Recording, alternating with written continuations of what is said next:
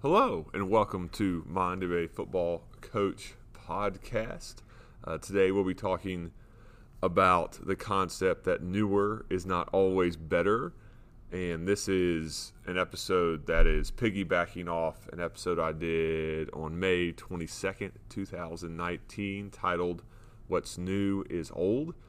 And we're going to be going through some different thought processes today.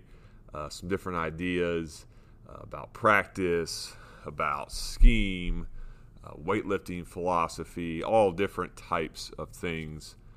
Because I think this is something that gets lost this day and age a little bit. That we all build off of what people have done before us, and we shouldn't think that we have all the answers now, and that this is some new revelation. This is something that we've only learned in the last little bit.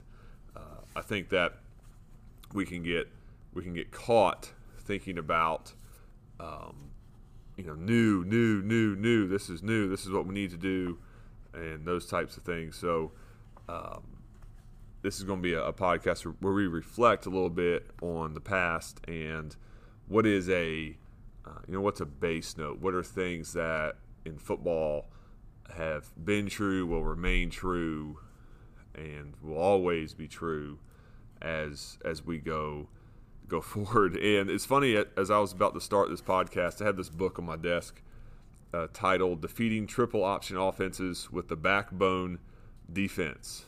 This thing was written, holy cow. As you can hear, this is actual paper. It's by Phil Jack Dawson. It's published in 1974. Wow, that's a long time ago. Really interesting book. There are some things that definitely can be used to defend RPO triple today. It's out of a 4-3 structure. Really, really cool stuff. We used some of this a couple years ago to defend like all offenses we faced. A really interesting book.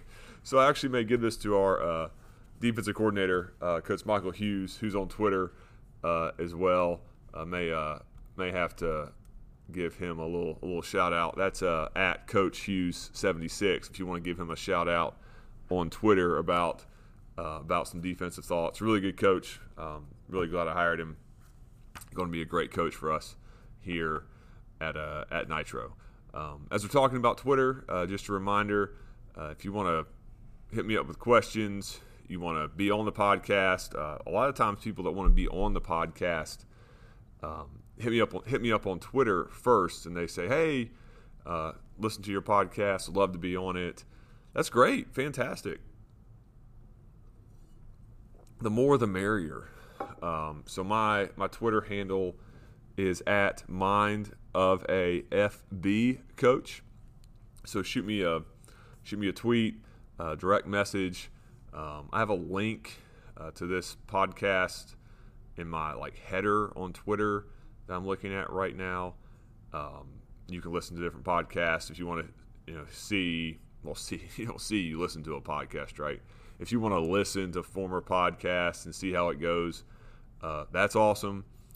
As well, my pinned tweet is a YouTube video I did about some 4-3-6-1 that actually got the idea from the book I just talked about, Defeating Triple Option Offenses with the Backbone Defense. Got some ideas about that. We were struggling on defense that year, and used them the last 3 games. Them being some ideas from a book written in 1974 to go 2-1 in our last 3 games and have a decent record for Nitro. So, let's get into this. Let's get into some thoughts on that. Newer is not always better. This offseason, I've really started to study people that have been doing this being a head coach, being a coordinator, high school football, doing this for a good long time. And what I've found are some key things that have been true, in the past and will continue to be true into the future. And the first thing I've come across, and everybody I've talked to, is just a humility in what they're doing, about who they are. I was on the phone with a coach yesterday who won a state championship in 2015, played in the state championship game in 2019, well, last year. Actually watched part of his game online, and just really humble. Like, we were talking about some stuff I had sent him, and he said, well, we do it this way, but I may do it like you drew it, because that looks really interesting. And that is something that, especially in Twitter world, right? The Twitter world of football coaches, which, Twitter is fantastic. There's a lot of good resources there. But a lot of times it becomes I'm smarter than you, I have a better, newer idea than you, especially like on offense. Like, I've become much more of a student of offense recently, since I've started calling offensive plays again. This is last year is my first year calling offensive plays. I should say my first time being back on the offensive side mainly since 2010, and then my first time ever calling plays was last year. But I've really been studying offenses and looking at what has worked over the course of time, what are things that are effective at the high school level. And I think that's important as a high school coach, that we understand we're looking for things that work at the high school level. We're not looking for things that a pro team does, or even a college team does. We're looking at what works at the high school level for high school football. And high school football is its own thing. We don't get to sign anybody. With the contract or scholarship, we just take the guys that are in our hallway, and we do the best we can with who's here, right? Who is here, and for us in West Virginia, who's here for the 3-week period in June, and then obviously ultimately who's here in August. And we're just molding what we have scheme-wise to the personnel that is enrolled at our school. And that, to me as a coach, if your scheme doesn't adapt every year somewhat to your personnel, offensively, defensively, special teams, then I don't know that you're necessarily doing it the right way. Now, this comes from a guy that, as a head coach, my best record's 4-6. That's just, I'm very open and transparent about that. But those are the 4-6 here at Nitro is the best record in like 12 years. Okay, and when we did it at Riverside, that's been the best record for the last 10 years or something of that nature. So, what I think what we've done has worked, is maximized our talent level, right, to help our guys perform well. But I think that as we continue to look at what has worked in the past, it's coaches saying, hey, and it's cool to have a system, trust me. You need to have a system of philosophy, belief, but then that gets molded every year to what do your players do well. A coach I was talking to yesterday, talking about some under center offense, and he was talking about how he loves a certain concept, but his quarterback really struggled with that concept, but he was good at another one, so they just lived in the one he was good at. And that, to me, is coaching. Like, coaching is, I'm going to help my guys do what they do well. And we're just going to do that over and over and over again. And I'm not going to get bored as a coach calling plays that work. I was talking to I was texting, I don't really talk on the phone to people. I think that's a millennial thing. We like to text. But I was texting with Brett Collier, who was on the podcast on July 9th, 2019. And we were just talking about some film we were watching of a college. And he was saying, man, it's amazing, this defense is sitting in cover 3, cover 1, and the offense is not attacking them with cover 3 beaters. And we were talking about how, as a high school coach, like, if I see cover 3, like that's all we're running. Like we're going after you. We're running all our 3 beaters at you the whole game when we want to throw the football. And he said it's amazing people are not. People are just running different concepts. They're not attacking their cover 3 structure.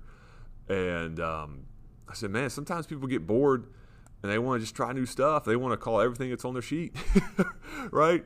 And we just need to understand, like as coaches, that the guys that I've coached against that gave me the biggest problem, either as a defensive coordinator or as a head coach who helped with the defense, or last year as offensive coordinator, the guys that gave me the most problems were when they were doing something that was hurting me either defensively or offensively, they just poured it on.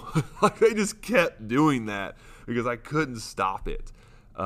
May not even been a scheme thing, like a personnel thing, like they found my fish, right?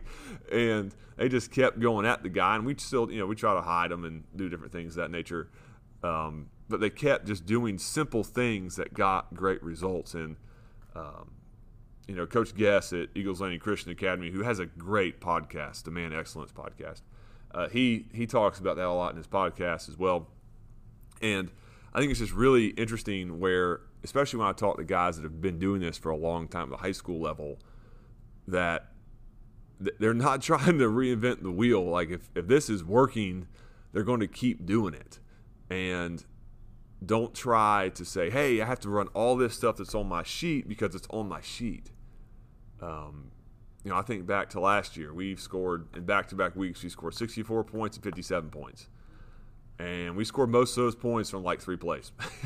I mean, it's 6 if you count it like left and right, but it was the same concept. It was like 3 plays, and we scored like 64 points and 57 points. We were the leading scoring offense in our county, and our call sheet was really small. But you do what your guys can do on a given year, and you do it until somebody stops it. Then you have an answer, but you don't go to that answer until they stop your base stuff. You know what I'm saying? So, I think that's an old school philosophy thing. I remember Steve Spurrier talking about on TV one time when I was a kid. He called the same play over and over again because if it works, keep calling it. So that's some good wisdom there. Secondly, one of the things that I've really learned this offseason is that I look on Twitter, I see people talking about different offensive stuff, and it's great. It's fantastic. Twitter's a great place to learn. Trust me, none of this is negative about Twitter or RPOs or whatever new things you have on offense. But I look and I see people talking about, this is a brand new concept, and then I talked to a coach that's been doing this for a while, and they're talking about how they structure their offense, and it's the same concept. They're getting the linebackers to play down, throwing over the top because of play action instead of an RPO. So you're getting really the same thing, right? But you're dictating where you want the ball to go. One of the things about RPOs is, to me, you could take away an RPO, and especially at our level, AA, West Virginia high school football, especially if you have better guys in the secondary or they're close to the same ability as your receivers, if you just play man covers, your RPO game is done. Like, you forget it. Like, you're not running any more RPOs. So if your offense is built totally on RPO and the team you're playing takes away that RPO, your offense becomes really too simple, and you don't have enough answers to score points. At the high school level, I think it's far more important to be more complex in the run game and simple in the pass game, because you have to have the ability to run the football at all times. So if they're taking away, say they're taking away jet sweep or toss sweep, however you get to the edge, right, or buck sweep, or however you get to the edge, and they're taking that away, but you can run a counter play away from that with some action, right, with some misdirection action, then you need to be able to dial that up to move the change, control the football, those types of things. At the college level, people have like 30 different RPOs. They've recruited that quarterback. He's like a 4-star, 5-star. They've recruited the wide receivers. They've recruited the offensive linemen. You have meetings. The guys only practice offense. You can have like 500 RPOs and your tags off it, and that's great. That's awesome. It works. Obviously people win national championships doing that at the college level, but at the high school level, that's not the case. Like, we don't get meeting time before practice. We watch film 2 days a week before practice during the season, and Monday's a game review day, and then Thursday is we watch cut-ups of our practices. Then we preview a little bit of the opponent. So it's not like you get tons of time. And then, in high school, I think we're all in this boat. Most of us are in this boat where our guys are playing both ways. So it's not like, during the game we can just dial up like one of our, X number of RPOs or something of that nature during the game. Like, our guy's playing safety, then he's turning around and playing, wide receiver, or the quarterback's playing linebacker, something of that nature. So we don't have the ability to be super complex with like second level, third level reads. But what I do think high schools have the ability to do is have multiple ways to run the football or ensure easy touches for wide receivers. Jet sweep, right? Bubble screen, tunnel screen. And then obviously you have your pump and go off those screens, right? You have, your sucker play where you pump the bubble screen or the tunnel screen, you throw it deep. You have those things. Those are easy ways to control the aggressiveness of the defense. Obviously you have tailback screens, things of that nature. Then you have play action. And one thing I've really come to learn from coaches I've talked to this offseason is play action is good out of the gun. It is deadly under center. Because you get the quarterback's back, the ball's hidden. Especially, somebody told me this a long time ago, if you really want to run play action, you got to pull a guard. You know what I mean? If you really want people to play down, then you have to pull a guard, because a lot of most people think I know I did as defensive coordinator. If they're pulling, it's run. But then if you pull and you throw, right, and you can protect it, then you have some chances to hit some vertical seams in the defense. So that's something that I've picked up this offseason from some people that are far, far more intelligent than me and have definitely done more as a head coach than I have. I've been a head coach for going on 6 years, and these are guys I'm talking to have done this for 10, 20 years or so. So as we wrap up today, just listeners, and I'm talking to myself here mainly. Just remember that newer is not always better. And my final thought on this is thinking about the weight room. And you can look on the internet, you can look at Twitter, you can look at Instagram, you can see all these different weight programs and ways of doing things, and that's all awesome. Like, people are getting a lot of results doing different things. But I think the most important part of a weight program is have your core lifts. Make sure your core lifts are done every week, whether you're going 3 days a week, 4 days a week, 5 days a week, whatever you're doing. Make sure you got your bench, make sure you got your squat, make sure you have your cleans. Like, we give guys option to do power clean or hang clean.